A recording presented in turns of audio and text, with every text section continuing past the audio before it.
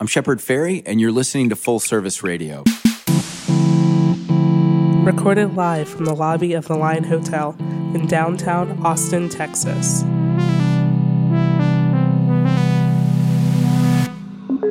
In 2008, focusing on Obama was about him as somebody who was inspiring, but mostly about the issues he was pushing forward. And what I've done even more since then is drill down on things that I care about. Sometimes there'll be someone in politics that I want to support because I think they're moving in the right direction. But what I really hope is that people look at the issues rather than looking at the personalities.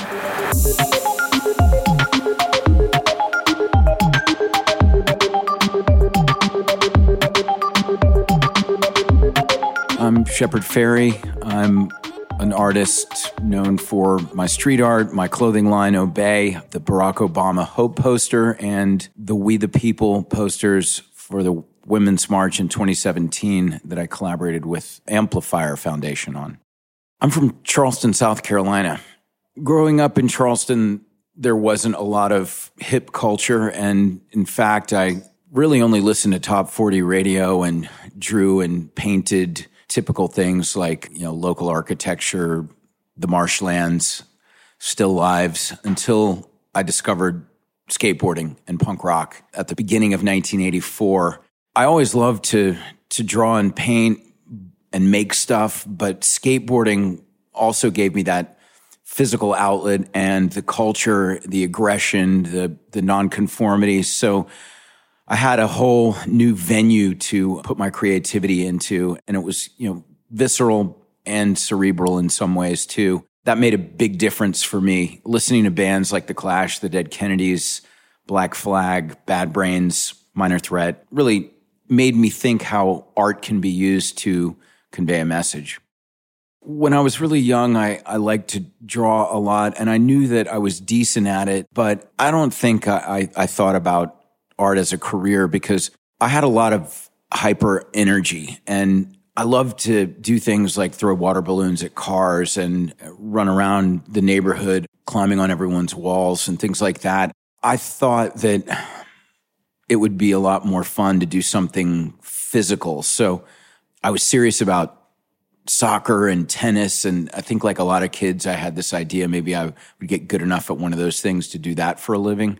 But art was just something that stayed with me. And especially when I realized I wouldn't be a good enough skateboarder to turn pro, sort of, mid-late high school, I thought, well, maybe that's an industry I could work in creatively. Maybe I could design t-shirt graphics or skateboard graphics. When I look at what I do now, it's really just the more, I guess, focused version of a lot of my childhood mischief. I loved the way bands would put flyers up and they would wheat paste those up. And skateboarding, you're adapting to the landscape. So when I got into street art, making wheat paste and going out and using the cityscape for my own purposes was perfectly aligned with skateboarding and punk rock. It was a natural transition.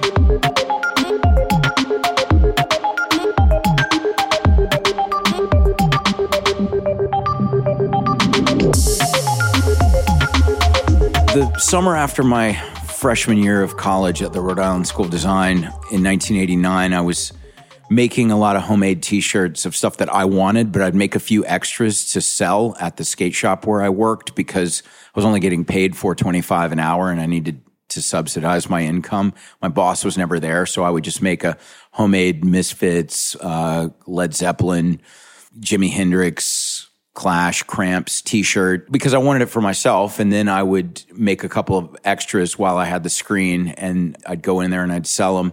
One night, a friend wanted to learn how to make a stencil. And so I just looked through the newspaper for a random picture for him to practice on and came across an ad for wrestling with Andre the Giant.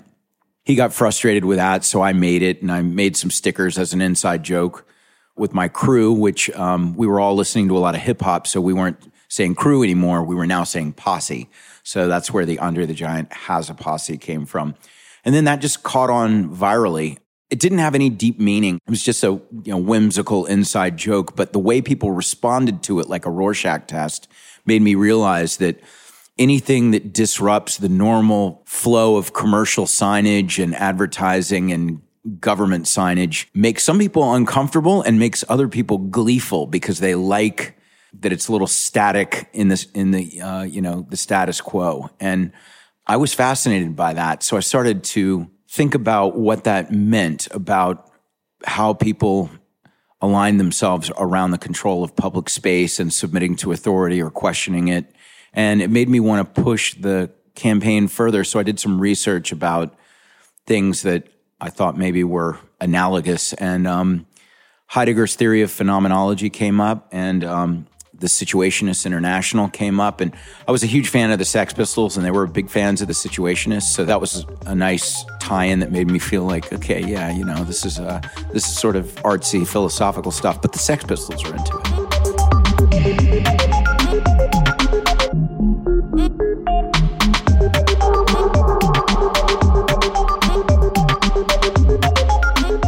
The way the Hope poster and campaign for Obama came about is that I'd been creating a lot of work opposing George Bush's agenda, the war in Iraq, the shrinking freedoms under the Patriot Act. And so I saw Obama as an antidote to the Bush program. And I didn't do the poster officially with the campaign. I did it as an independent grassroots effort. But I put a free download on my website, and I printed a few hundred posters that I put some up on the street. I sold the other ones, and then I used the money from the ones I sold to print up another 10,000. And then I just kept rolling money into making more, and eventually made 300,000 posters and 500,000 stickers with the support of a lot of other people too. But it was never officially with the Obama campaign, but because it took off virally so quickly, they were really happy, and they were sending people from different Democratic offices around the country to me to get posters.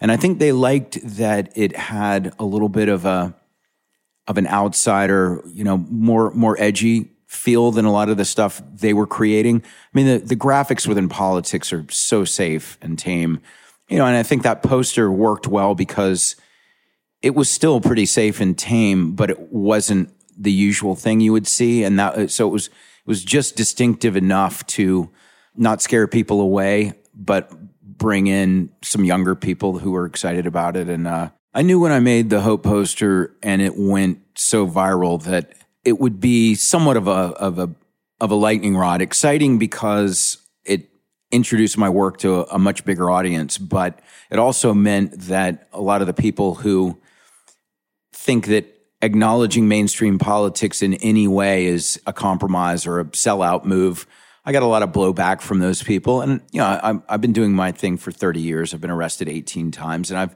spent a lot of time pushing back against things in the system, but I also see opportunities to infiltrate the system and make it better from within. I call it the inside-outside strategy. So, the Obama poster was a pretty crazy thing, how big it went, and it there was a lot I learned from it. There were some issues with copyright that I had to deal with, so there were stresses. But in the end, I'm proud of it because it showed that you don't have to be a billionaire or somebody from a huge corporation to make an impact outside of just voting. That we all have ways to use our voices, and relative to a lot of the powers that control most of politics, I'm very insignificant, and yet people consider that poster as having made a big impact.